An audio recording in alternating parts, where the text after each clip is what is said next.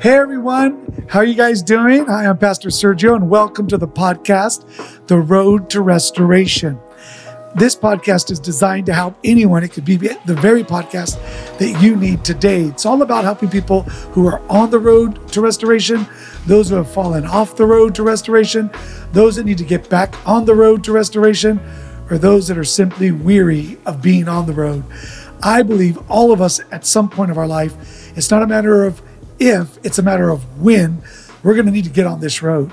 Personally, I'm on this road of restoration. God has had me in a process of restoration as a pastor, and there's so much God has been teaching me that I'm excited to share with you. And I'm also excited today to share with you that I have great friends that are joining me in this podcast. Some of my lifetime friends, it's Pastor Sergio and Pastor Carla Hornung from Lima, Peru. How are you guys doing today?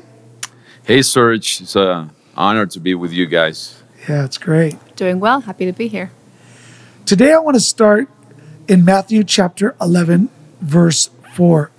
I want to talk about when you're disappointed in life and how disappointment oftentimes is the very thing that'll lead you to get off of the road to restoration. Because sometimes in life, things don't seem as they should because in our mind, we have a whole plan. Some of us have a 5-year plan. Some of you have a 30-year plan, and 3 years into it, your plan radically changed. It's because of something you did or something that was done to you. Today, we're going to study the story of John the Baptist and how he doubted, because it's possible to be a great leader and still have serious doubts. So the Bible says in Matthew 11:2, when John had heard in prison about the works of Jesus, he sent 2 of his disciples and said to Jesus, "Are you the coming one, or do we look for another?" Jesus answered and said to them, "Go and tell John these things which you hear and see. The blind see, and the lame walk, the leopards are cleansed, the deaf hear, the dead are raised up, the poor have the gospel preached to them, and blessed is he who is not offended because of me." As they departed, Jesus began to immediately say concerning John, "What did you go into the wilderness to see? A reed shaken by the wind? But what did you go out to see? A man clothed in soft garments?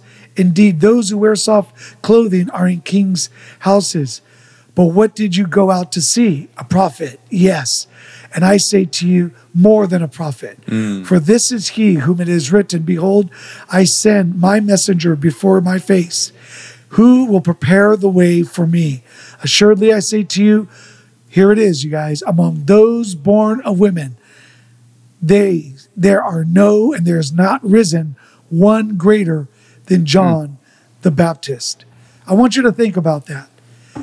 That after Jesus hearing about John doubting, he says about the doubter that there was no one greater born than John the Baptist. Pastor Sergio, Pastor Carla, I want to talk to you guys about this.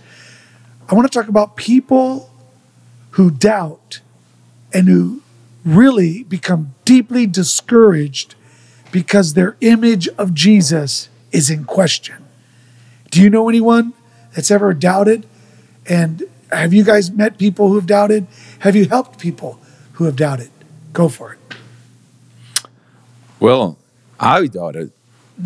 I doubted when I was in the prison, because it's really interesting that John the Baptist didn't doubt about Jesus in the Jordan. Wow. He doubted about Jesus in the prison. Prison. So never doubt in the prison what you saw in the Jordan. Beautiful. Never doubt in the morning what you saw. Never doubt at night what you saw in the morning. It's so easy as believers to start doubting when things go in the wrong direction or in the opposite direction that we were expecting. That's right. And that's what happened to John the Baptist. Not a good leader, my friend. the greatest leader. Yeah. So it happened to him, can happen to anyone. It's true. And as pastors, when we think about doubting and struggling with our doubts, you don't expect a prophet, one of the greatest prophets, someone even greater than the prophets, Right. to doubt. Especially him. I mean, I'm sure you heard the story from when he was a baby and he jumped in the womb. His family knew that he was the one. His parents knew that Jesus was the Son of God. So he's not just some random person who heard of Jesus in his adulthood. He's heard his whole life, this is the Messiah. And for him to doubt at that point, I think it's telling, and I love these stories in the Bible that show the great men and women of God in their low points, so that we can know that, well, if I go through a doubt, I'm not this horrible person. You know, if I have a doubt, if I have a problem, I can find in the Bible someone like me and also how to get out. I like how Jesus answers. Jesus never gives a straightforward answer. He goes, well, what do you see? What do you think? You know, the blind are seeing, the lame are walking. In other words, he's saying, the scripture and the prophecies are being fulfilled, and you know the word of God. And it's like reminding him of who he is. You know, I trust you. I trust that you know the word of God. I trust that you know what's going on. So this is what's going on. What do you think? And I think as Christians, I love how Jesus doesn't get offended. You know, John goes to him with his doubt. He didn't just leave it alone with him, you know, stay in his own cell thinking, oh, I don't think Jesus is the one. Is he not? He actually goes and asks him, and Jesus answers him in a way that's fitting. And I think if we're going through doubts, we should bring them to Jesus. Yes. I think a lot of times if we have a dark area in our life, we don't bring it to Jesus. And I think that is why it gets worse and worse. But if we want to have answers, if we want to have help, we should bring our doubts to Jesus and not be afraid and have that real, honest relationship with Jesus. You know, Here's a big question, actually, Sergio. In this road of restorations, do you have doubts? You know, as you were both speaking, I was thinking about the doubts that I've had to battle with in my mind as a pastor, leading one of the fastest growing churches in America, married, 6 beautiful children, anointed son-in-laws who are preaching the gospel, and realizing that because of my moral failure, I had to release it all and realize that now I was either going to believe everything that I had preached for 22 years, or I was going to doubt everything that I preached for 22 years. And I battled. I wish I could tell you that every day was a clear word from God. But I like what you said, Sergio, at the beginning when you said, don't doubt what God tells you in the day, in the dark. Don't doubt in prison what God said to you at the Jordan. And there were many days, many weeks that I had to wrestle because it got very quiet. In the prison, it's quiet. Very quiet. You don't have the people coming to you. You're not in front of a microphone. You don't have thousands of people listening to you. My life got very quiet in a prison, in a 1-bedroom, where every day I woke up and I realized all of the people that I spoke to, all of the people that I ministered to, I will not be ministering to them anymore in this season of my life. And in that prison, I doubted. The first thing that I doubted was, God, do you love me? Because I feel your punishment is too severe. I kind of felt like Cain, like this is too severe, God. Like, why did it have to be this extreme, this harsh, this painful? And I never got an answer. And that was hard. And I asked God, do you no longer need me? I never got an answer, just quiet. And when I heard you talk about John the Baptist that way, it reminded me of how important it is to what you said. Just because it's not clear today, it doesn't mean it's not clear to God who you are. And I love what you said. Don't doubt in the dark what God told you in the light. I had to go through my sermons, imagine 22 years of sermons and go through them. What did I tell people here? And I would go through, Sergio, what did you tell people here? Because I said, like, I had to encourage myself in the Lord and say, Sergio, remember, just because you don't feel the hand of God, it doesn't mean you're not being led by the hand of God. And it's those doubts are dangerous, because there were many times that I felt like, you know, this is it. Why are you even going on? Like, you're done. And I had to wrestle with the thought of suicide. Like, and I began to understand. I understand now why pastors that I hear about commit suicide, because the depression, the discouragement, the lies that you hear is so real. And you're waiting for a phone call. You're waiting for an email, a text. And the reality is you have to live in that quiet, silent space. And it's in that moment where I had to decide, Sergio Carla, that I was either going to believe God in the dark, what he told me in the light. And I decided, I wrote this down in my room. It's more painful to doubt than to believe. So I just decided to believe. Wow. Because I told myself, Sergio, it's more painful to doubt. Wow. I would rather experience the pain of believing and it not happening than the pain of doubting and it not happening. So I just made that decision. I'm going to believe, as painful as it is. And you nailed it when you said that you doubt about God's love, because that's the huge lie of the enemy in the prison. God just don't love you. Right. Because if God loves you, why are you in a prison? Why are you alone? You know, why are you behind bars if God loves you? And I had to learn. I had to relearn God's love. I think a big part of that is we often think if God loves me, he's only going to bless me and give me a comfortable life. But God is not just going to give us comfort. In fact, he doesn't care about our comfort. He cares about molding us. And that's going to be discomfort. And so if we have the idea in our mind, oh, God loves me, then my life's going to be perfect. I'm never going to have problems. I'm never going to have issues. No, God loves you so much. He's going to break things in you, and that's going to hurt. I think a good example is when Jesus first gets baptized, he gets filled with the Holy Spirit. The very first thing that happens is something pretty bad. The Holy Spirit leads him into the desert, and he fasts for 40 days. So he goes through this desert time, and that's what God led him to.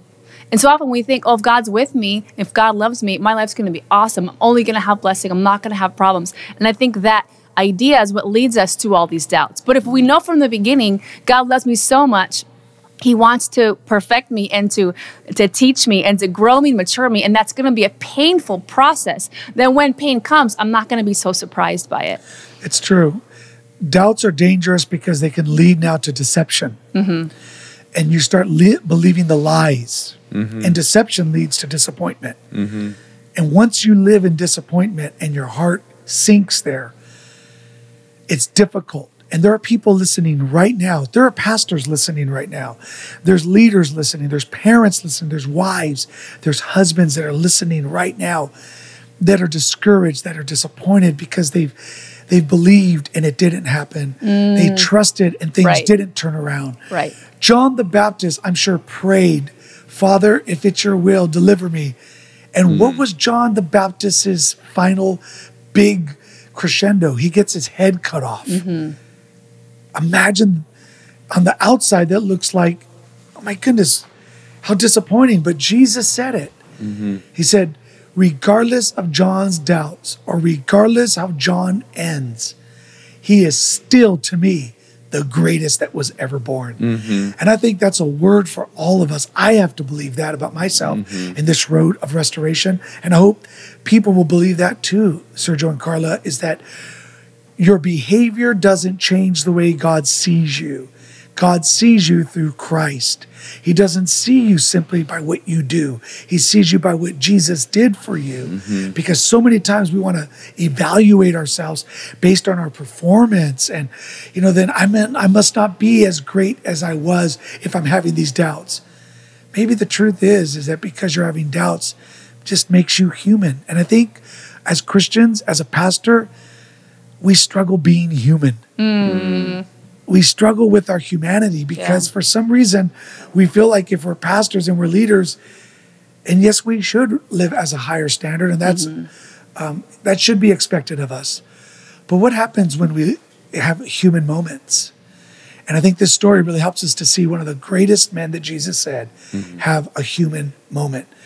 Sergio, what would you say right now to a pastor who is deeply discouraged in a prison, who is on the road to restoration? What would you say to him to encourage him to stay on the road? I really like the example that you are mentioning about John the Baptist, because even in his lower point, when he doubted about Jesus being the Savior, Jesus said, man, this guy is the greatest leader ever.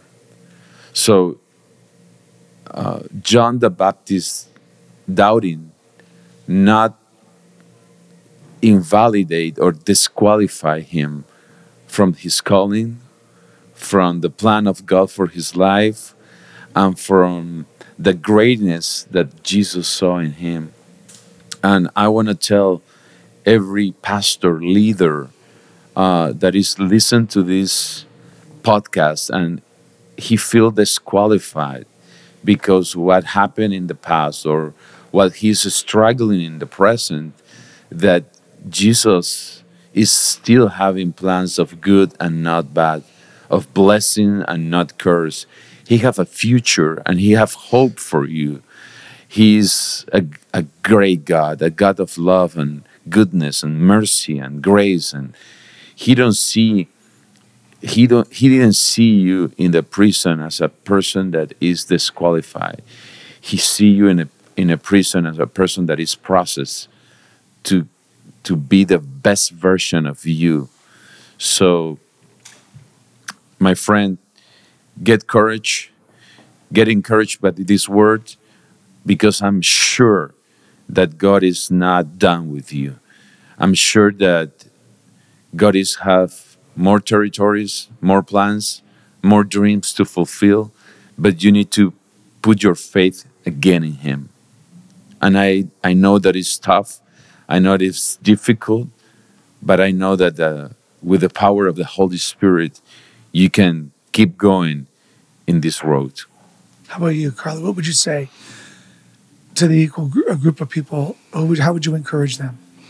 I'd like to encourage you to know that you can be in pain and you can still be in God's perfect will for your life. So often God's perfect will lead us through painful moments.